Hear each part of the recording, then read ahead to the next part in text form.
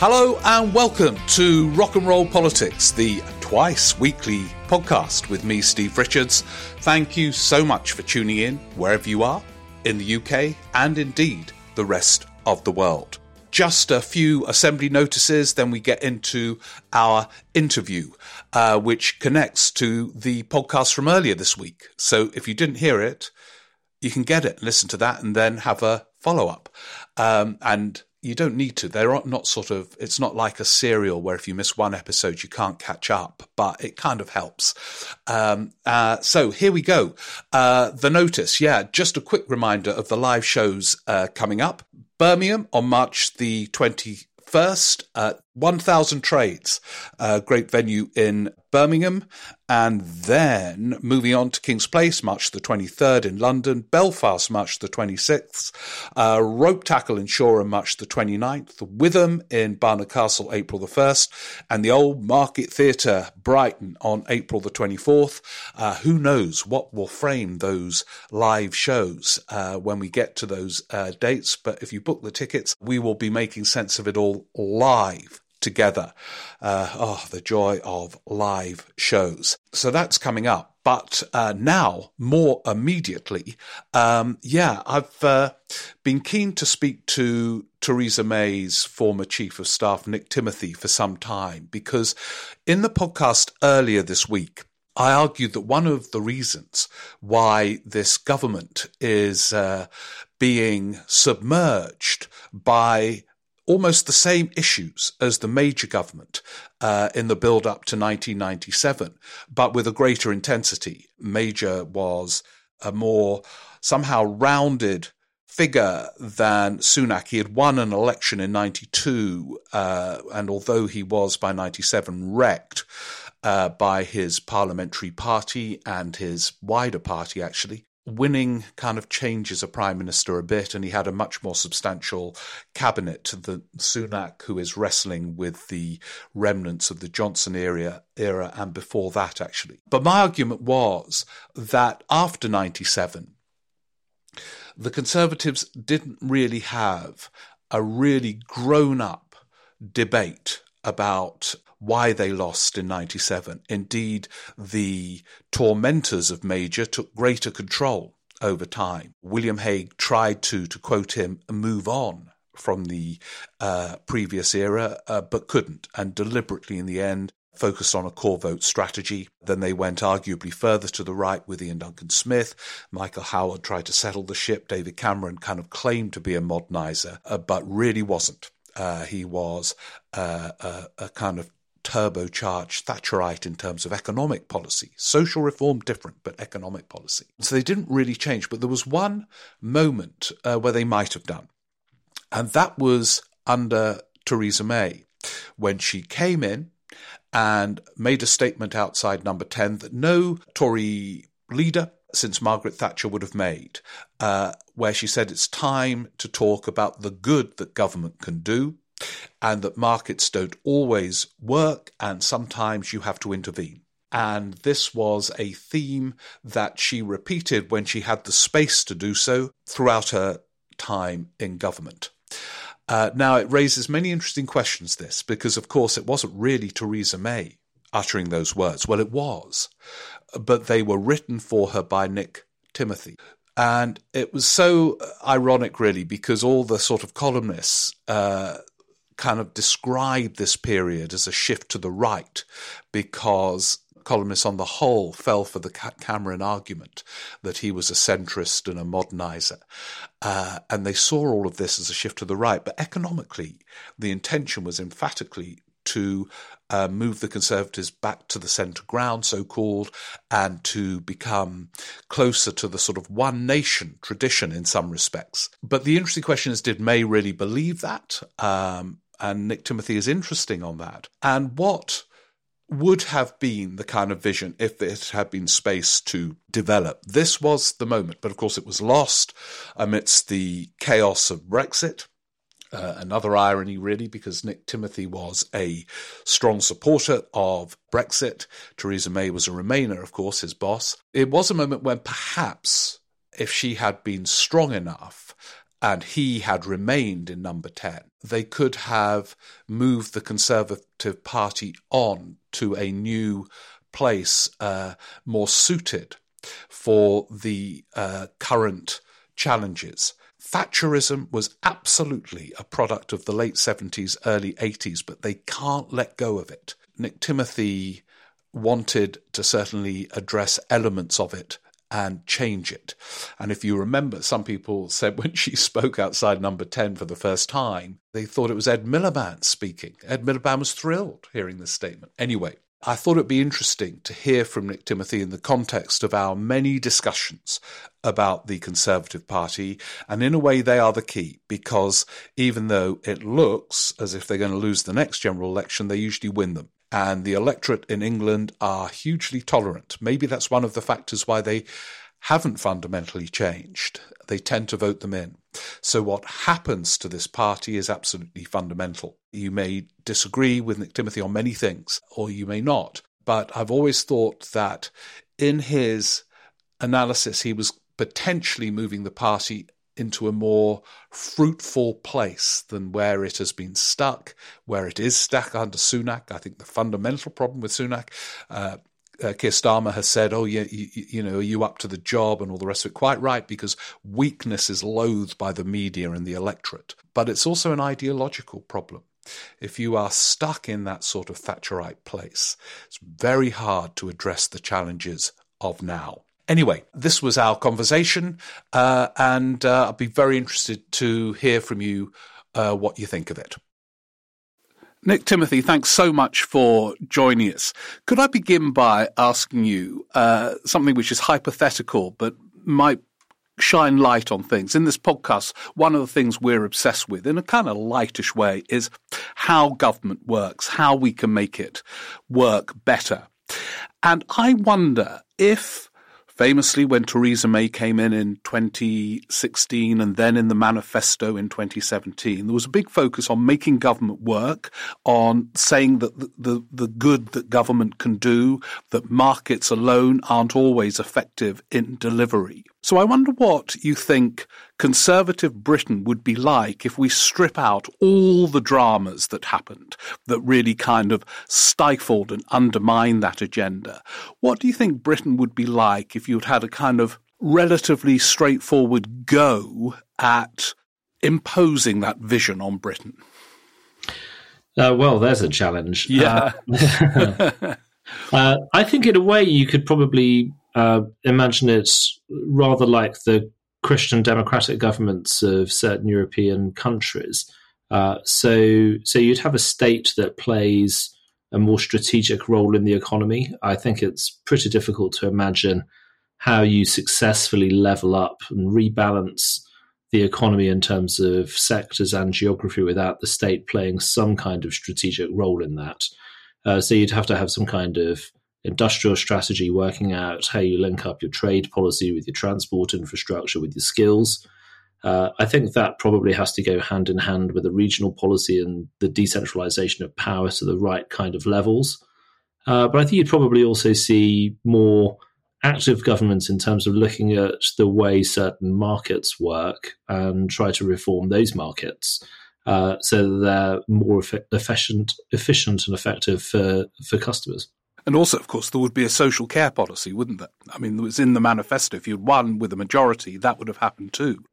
Well, that was the idea. But of course, the social care policy we proposed as part of the problem in the 2017 election. So we obviously didn't get that far. Yeah. But the idea was to introduce it, and it still hasn't happened, even though Boris Johnson attempted it. So that's a sort of outline of where we might have been under different circumstances.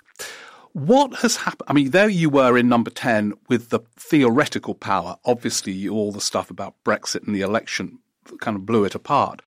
What has happened to that parliamentary party? Because looking at it now, you can see a sort of Liz Truss faction, which isn't advocating your agenda. There are people coalescing around Boris Johnson, although I can see Johnson he called himself a Brexity Heseltine, didn't he? Would you call yourself that, actually? Well, in a way, I mean, I don't love sort of attaching yourself to the memory of a specific individual because times change and they, like anybody else, including me, sort of make mistakes or have character flaws and things like that. We're all a bit different. But I mean, for a while, Boris did pick up this kind of agenda. It was more open to government doing things, more open to spending. I think he was driven to those things by force of electoral logic. So he understood that after Brexit, which killed the coalition of voters that had elected David Cameron, that there was probably only really one place to go for the Tory party, which was to deliver Brexit and to try to appeal to the coalition of voters who had supported Leave, which was part of what a lot of people perceived as a big realignment in politics, and to appeal to those people who were outside the traditional Tory electoral coalition. They were quite often more working class. They lived in often poorer, more provincial places. That he needed to embrace the state, really. Now, the problem, I think, in the end was he didn't really have an especially detailed plan as to what that meant. And of course, you do have to make choices, and the famous cakeism strategy, if you can call it a strategy, in the end runs out of road. And the events that the country went through, the pandemic, then the energy crunch, and so on, were obviously unusual. But like all political events, they force choices on politicians. And the Tory party, since Boris, has chosen to apply. Well, firstly, it chose through Liz, I think, a fairly disastrous libertarian experiment with the economy. But then after that, has had to kind of correct and apply a fiscal squeeze. Whereas with you, it's clearly a matter of conviction, not expediency, this belief in a more active state. Have you always had that conviction as a Tory? And to go back to my question, which I sort of half asked, but then got sidetracked by the conflation of Heseltine and Johnson, why is there not a more rooted part of the parliamentary party kind of forming? I mean, there are many factions in that parliamentary party, but I can't see one pursuing your agenda at the moment. Well, I think actually there are MPs who back this kind of approach. It's quite often summarised as left on the economy and right on culture. I don't want to sort of out them, as it were. Right now, MPs have their own sort of strategies for revealing their own sets of beliefs, but there are plenty of Conservative MPs who think like this. Some of them are in red wall seats, some of them are in more traditional, safer Conservative seats. So it is still there for in the future. When you say you don't want to out them, is it almost something to be slightly reticent about in the current Tory parliamentary party? Well, I think no. I don't. It's not that it's a question of embarrassment. It's more that I don't want to speak for people, sure, and put words into their mouths. I think Rishi's approach. I think firstly the fiscal squeeze was unfortunately necessary after what had happened with the Liz experiment. I hope what we will see in the year ahead is that actually some of the decisions set out in Jeremy Hunt's emergency mini budget will actually prove to be unnecessary, because inflation will hopefully start to fall and energy prices will also fall. So we'll have to see what choices the government makes if that is indeed the case, and there is a little bit more room on the fiscal side. In terms of where Brexit fits in with all of this, it seems to me again that you're in a very interesting position, because I form the impression anyway that most Brexiteers in the Tory parliamentary party see it as a route, as one of them put it to me, to really turbocharge Thatcherism, to have a smaller state, to become competitive on the basis of much lower taxation and therefore probably lower public spending, although they would argue growth would become so great public spending could be financed.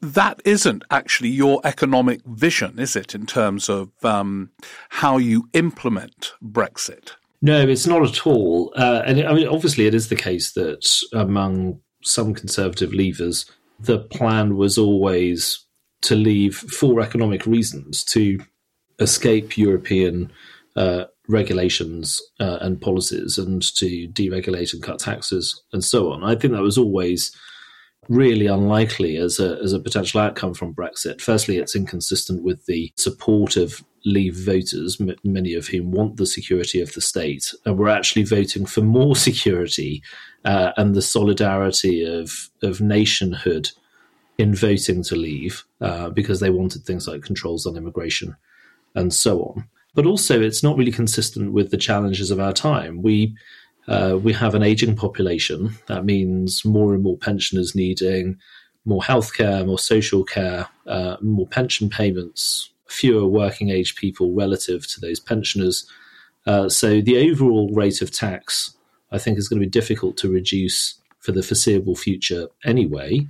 And then if you think about the challenges of the way in which the world is changing with power transferring from west to east, and this was brought home really in the pandemic, what China intends to do with its newfound power.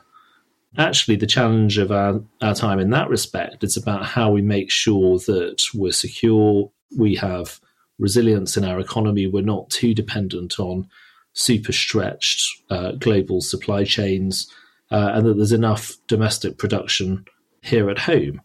So I don't really see how that vision for life after Brexit was ever especially likely.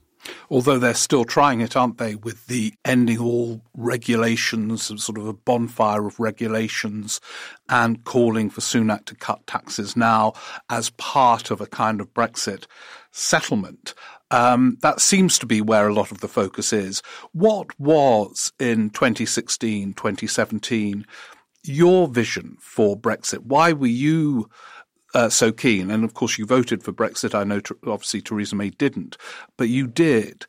What was your was it a more, I don't know, was it for more cultural reasons? Was it Westminster sovereignty reasons? It was mainly about democracy for me. So, yes, it is the case that some people voted for it because they wanted to fundamentally change the economic model of the country. For me, the European Union is, in the end, incompatible with parliamentary democracy and democratic control. And I think, like quite a lot of other people who worked in government in the years running up to Brexit, actually the experience of dealing with the European Union actually made plenty of us more Eurosceptic and pushed some of us who didn't like the European Union very much, but perhaps might have stopped short of saying we should leave. That experience maybe pushed some of us actually into the leave camp. Now, that's not to say that we should stick to exactly the same economic model that we had while we were in the EU, because if you think that you can leave something like the European Union and the single market and carry on doing exactly as you were doing before, then actually the probability is that you might end up a little poorer than you might otherwise have been. So you do have to change economically. To me, that is about being more strategic. It's about being more nimble. So it's not about wholesale deregulation, but it might be about changing big regulatory frameworks. There are several examples of that, from whether you're talking about public procurement or the regulation of financial assets and things like that.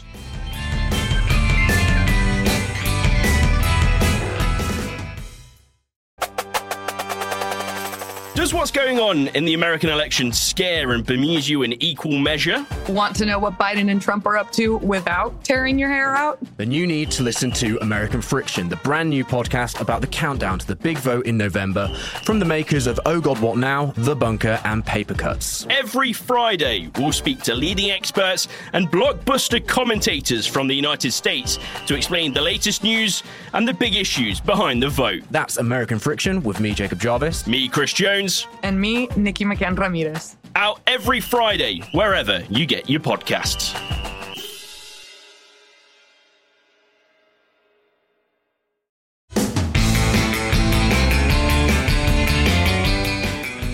In your book, you argue, you argue against globalization, but you argue against those who've just kind of accepted globalization or hail globalization. What do you think in the current context can be done about it to give people who feel powerless in the face of globalization a greater sense of control, to use the word of the moment? For example, do you relate in some respect, let's take Brexit out of it for a second, to Keir Starmer's new use of taking back control, which appears to be quite a lot of devolution of power? Well, I think on globalization, I mean, firstly, the technologies and some of the practices that make globalization possible aren't going to go anywhere. So the world is still going to feel global in lots of fundamental ways. But the nature of globalization and what has happened through the process of globalization over the past few decades is a matter of political choices.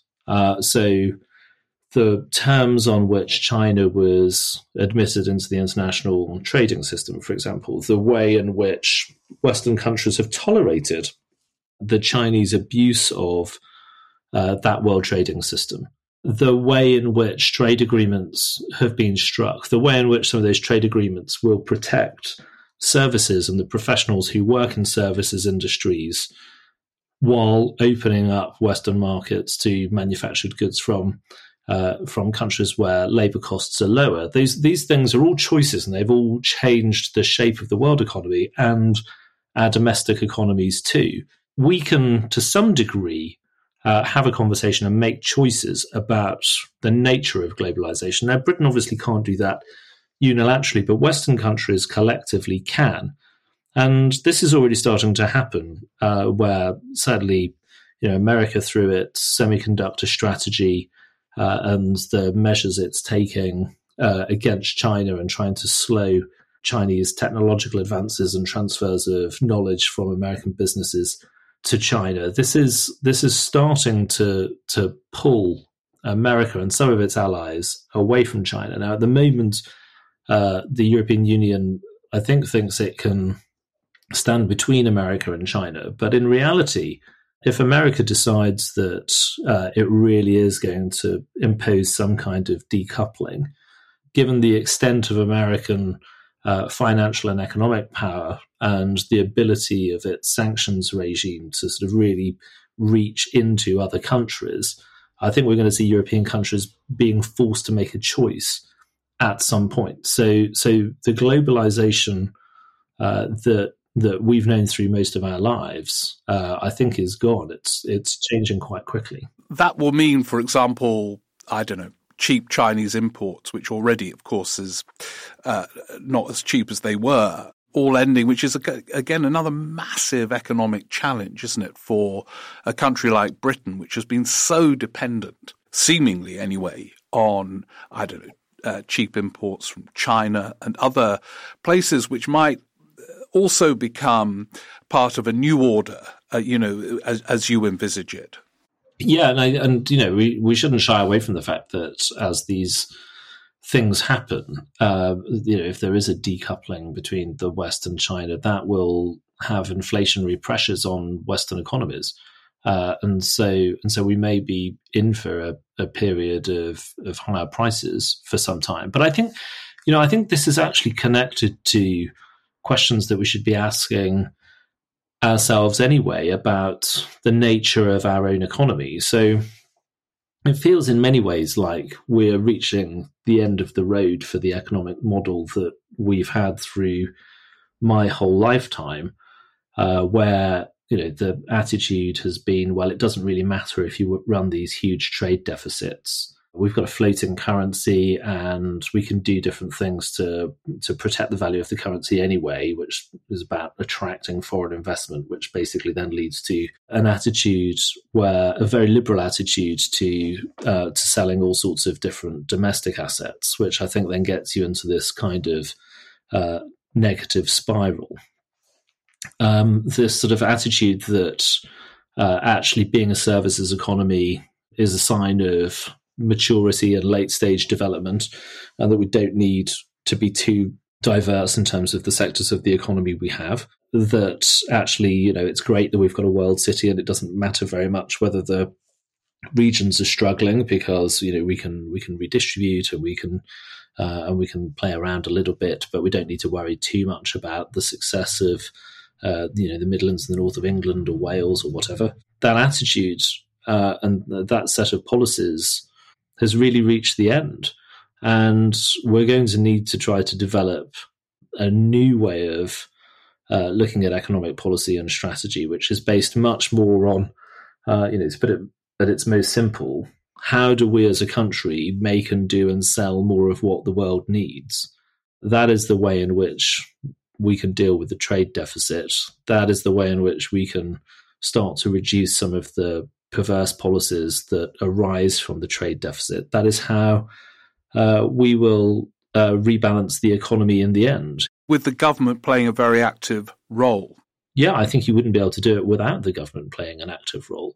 And I think if you think that you can level up without fundamentally changing the economic model of the country, then I think you're being a little naive, because really what you're talking about, is redistributing some pots of cash, decentralizing a little bit of power, moving some wings of the state to some places outside the southeast.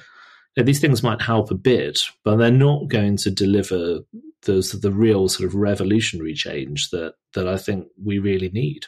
As part of that revolution, in your book, you describe your vision for civic capitalism, which some saw as quite similar to Ed Miliband's call for responsible capitalism. Is it similar? Do you see a sort of connection between the two? There may be some similarities in analysis of the problem, but I think, Ed Miliband's politics are rather different to mine. I think sometimes I think people think that when conservatives talk in the way I do, this must be a little bit left-wing or suspicious in this kind of way. And I think the point is that the choice is not between a kind of libertarian sort of right-wing economics and some hugely redistributive socialism. This kind of middle ground that I'm talking about, I think, is that you use the power of the state to try to re-establish the things that are missing and holding back the conditions for market-led growth in places that have lost a lot of their civic confidence and social capital. So you're trying to use the state to allow the market to bring growth. This isn't some hugely redistributive thing. It's about how you try to change the nature of the economy so that it works for more people.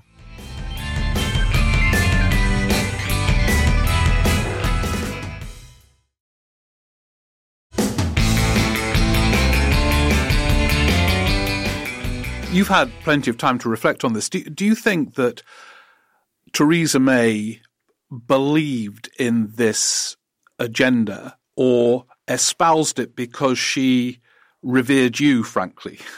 A lot of people say, this was Nick Timothy, and she said it, but I didn't sense she did it with the same conviction that you articulate it now, and obviously behind the scenes then. I think, if I'm absolutely honest, there probably was a little too much of me in it, which I don't think I realised or accepted at the time. And so I think it's really important that in politics, when a political leader is advocating something, that they really believe it in their bones. You'd have to ask Theresa whether that was the case or not. I thought so at the time. Who knows? That authenticity really matters. going back to what we were saying earlier, there's a group of conservatives out there who are interested in these ideas. In fact, actually, I think the increase in awareness of the problems caused by Chinese power and Chinese involvement in our economy is leading some conservatives who I think didn't think in these terms to start to accept that there probably does need to be a greater role for the state in the economy, that actually international free trade is a lovely concept, but it's not really real, and that we need to be a bit more realistic about the way we engage with the world in these respects. Could I ask you, and it's interesting, by the way, isn't it, that China could be the route to some of your colleagues in the parliamentary party coming towards supporting a more active state here? It's quite an interesting route through which they end up doing so. Yeah, I think it is, but I think it is genuinely happening. So I think some people, some who take a robust view of foreign policy and national security, I think just sort of hadn't really revisited some of their assumptions about economic policy for a while. And I think it's through their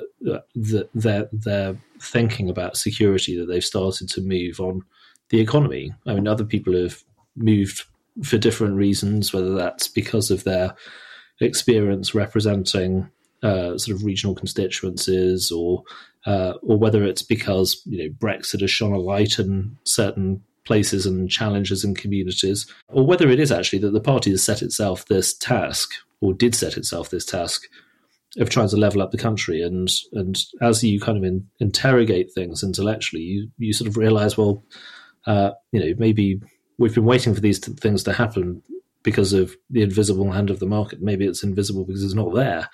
And you need the state to do this. Could I finally ask you, someone who was in number 10 at an intensely challenging time post the Brexit referendum in terms of managing the parliamentary party and the nature of the wider challenge, Rishi Sunak now, if you were advising him, say, on the strikes, would you be advising him to settle or stay tough? Well, it's obviously very difficult. And the horrible truth about inflation is it means that collectively we are not as well off as we expected to be and hoped we would be. If you granted the entire country inflation-proof pay rises, then you don't really get anywhere. And in the public sector, if you do it, then there's a big question about affordability and what that means for you in terms of fiscal policy, or the amounts you're spending on the things that you really do need to be investing in, capital budgets or whatever. So the truth is, unfortunately, none of us really is going to win inflation-busting pay rises. We're all going to collectively, overall, be worse off than we hoped we would be. In reality, they're going to have to make an offer that feels reasonable. It's probably going to be higher than those that are on the table, I would think, at some point. But these are very difficult times, and not everyone's going to get what they want. Would you spend more now on the levelling up agenda? Well, I think you have to deal in reality, and after what happened last year, and with the pressures with the bond markets, there did need to be a fiscal correction. That is what Rishi and Jeremy Hunt delivered, and they did stabilise things. In the end, if we are to level up the country, we are going to have to invest. We're going to have to invest in obvious things like transport infrastructure and so on. We're going to have to invest in people through alternatives to the education options that people have post-18 at the moment. We're going to need to spend a lot of time and money giving people technical education, vocational education, and retraining opportunities through people's lives as technologies and the economy change faster than they have through our lives so far. But it's not just about spending money. It is about, I think, changing policy. Then that is, in part about things like making choices with the overall tertiary education budget, for example. It is about decentralizing power. It is about being more strategic and making sure that you get proper bang for your buck when you're spending on infrastructure. But I do think overall, the most important thing is actually trying to look at the economic model we have and trying to move to something that leaves the country more capable of producing the things that the world needs. So we eliminate the trade deficits, we create more jobs outside the service sector, not just in manufacturing, but in the creative industries and things like that, that will give people good, well-paid, mid-skilled jobs across the country. You had one advantage, maybe the others, but certainly one, when you were in number 10, in that the opinion polls suggested the Conservatives were well ahead, and that's always a kind of buttress. The 2017 election, of course, famously suggested that those polls weren't necessarily right. But what is clear is the polls are suggesting the Tories are miles behind now. As someone with a very clear set of distinct ideas for the future of the party, and who I think has been openly wary of the kind of Cameron modernising project, do you think there is a case for saying, well, a party is inevitably exhausted after a long period in power, and maybe in opposition there could be a really creative and constructive debate with people like you putting one argument and others calling for a smaller state or whatever. Can you see the case for that in the context of this long period? Now you're out of it and writing columns and doing loads of other things. No. Oh, right. Well, I think you should never want to be in opposition. Our system is pretty binary. There are still opportunities to win power in mayoralties and local councils and so on. But actually, our system is pretty binary. You're either in government or you're out. And when you're out, the other side is changing the country in the ways it sees fit and that you might not like, and there's not very much you can do about it. So I think the people who sometimes think, oh, well, it's time for a bit of opposition, are a little naive about that. Being an opposition party it's very difficult. People think, well, it's not that hard, is it? It's just about criticising the government and scrutinising the government. You lose so much control and influence of the news agenda and so on. So governments aren't totally in control of events, but oppositions certainly aren't in control of events. There is something about the space of opposition for new arguments to be made, which is very difficult to do when you have a change of prime minister when your party is already in power, because the new leader might, in Rishi's case, he'd been Chancellor. There was a few weeks on the backbenches, but he'd been doing a big job. When Theresa became Prime Minister, she'd been Home Secretary for years. A lot of the sort of mental space that these people have is devoted to doing the job.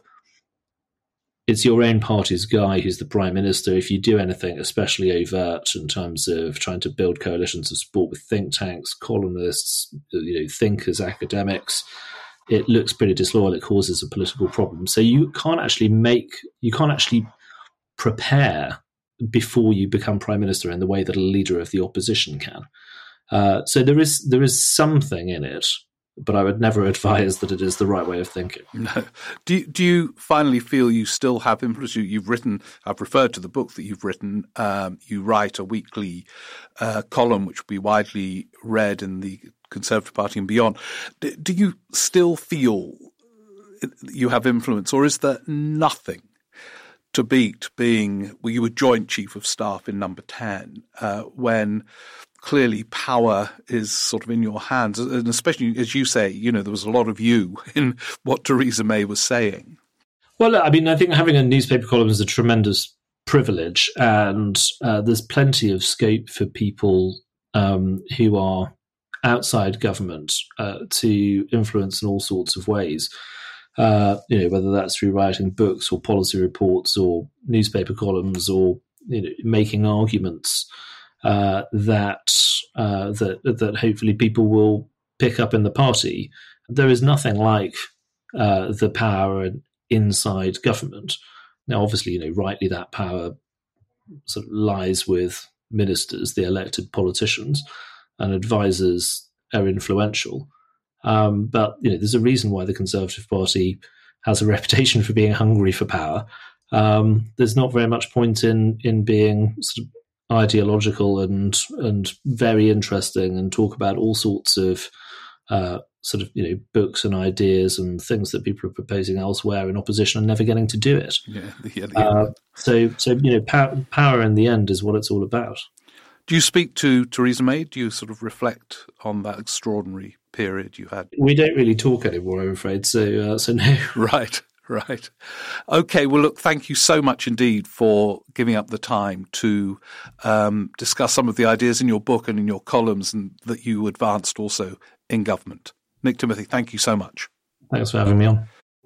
Hello, I'm Dorian Linsky. And I'm Ian Dunn. We are the hosts of Origin Story, the podcast that unpacks the history behind the ideas, the people, and the events that shape political discourse today. And we are back for season 5. We're kicking off with a two-parter on George Orwell, the man, the work, the ideas. We follow him from Burma to Spain, through Second World War London, to the writing of his masterpieces Animal Farm in 1984, and how their legacy is used and misused today. That's Origin Story, season 5, coming now from anywhere you get your podcast. So that was Nick Timothy reflecting on the degree to which he influenced Theresa May and his views, and the degree again to which it is currently supported within the Conservative Parliamentary Party. Certainly the more vocal factions, and of course there are many factions, it's become a more difficult parliamentary party to lead than the Labour Party, which is saying something actually in terms of the Parliamentary Labour Party's past. But you don't hear many vocal MPs making that sort of argument about economics and interventionism and the role of government. But it's interesting that Nick Timothy says they are there, but they need to speak for themselves, obviously. So there we are. We're in for, I suspect, a tempestuous few days. What am I talking about? Few days, few years, in terms of the way this parliamentary party, the Tory parliamentary party, evolves in the build-up to the budget and beyond. So, you know what I'm going to say?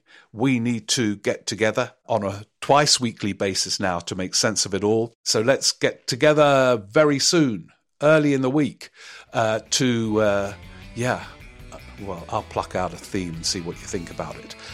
Anyway, in the meantime, have a great time. Thanks for listening. See you soon. Bye.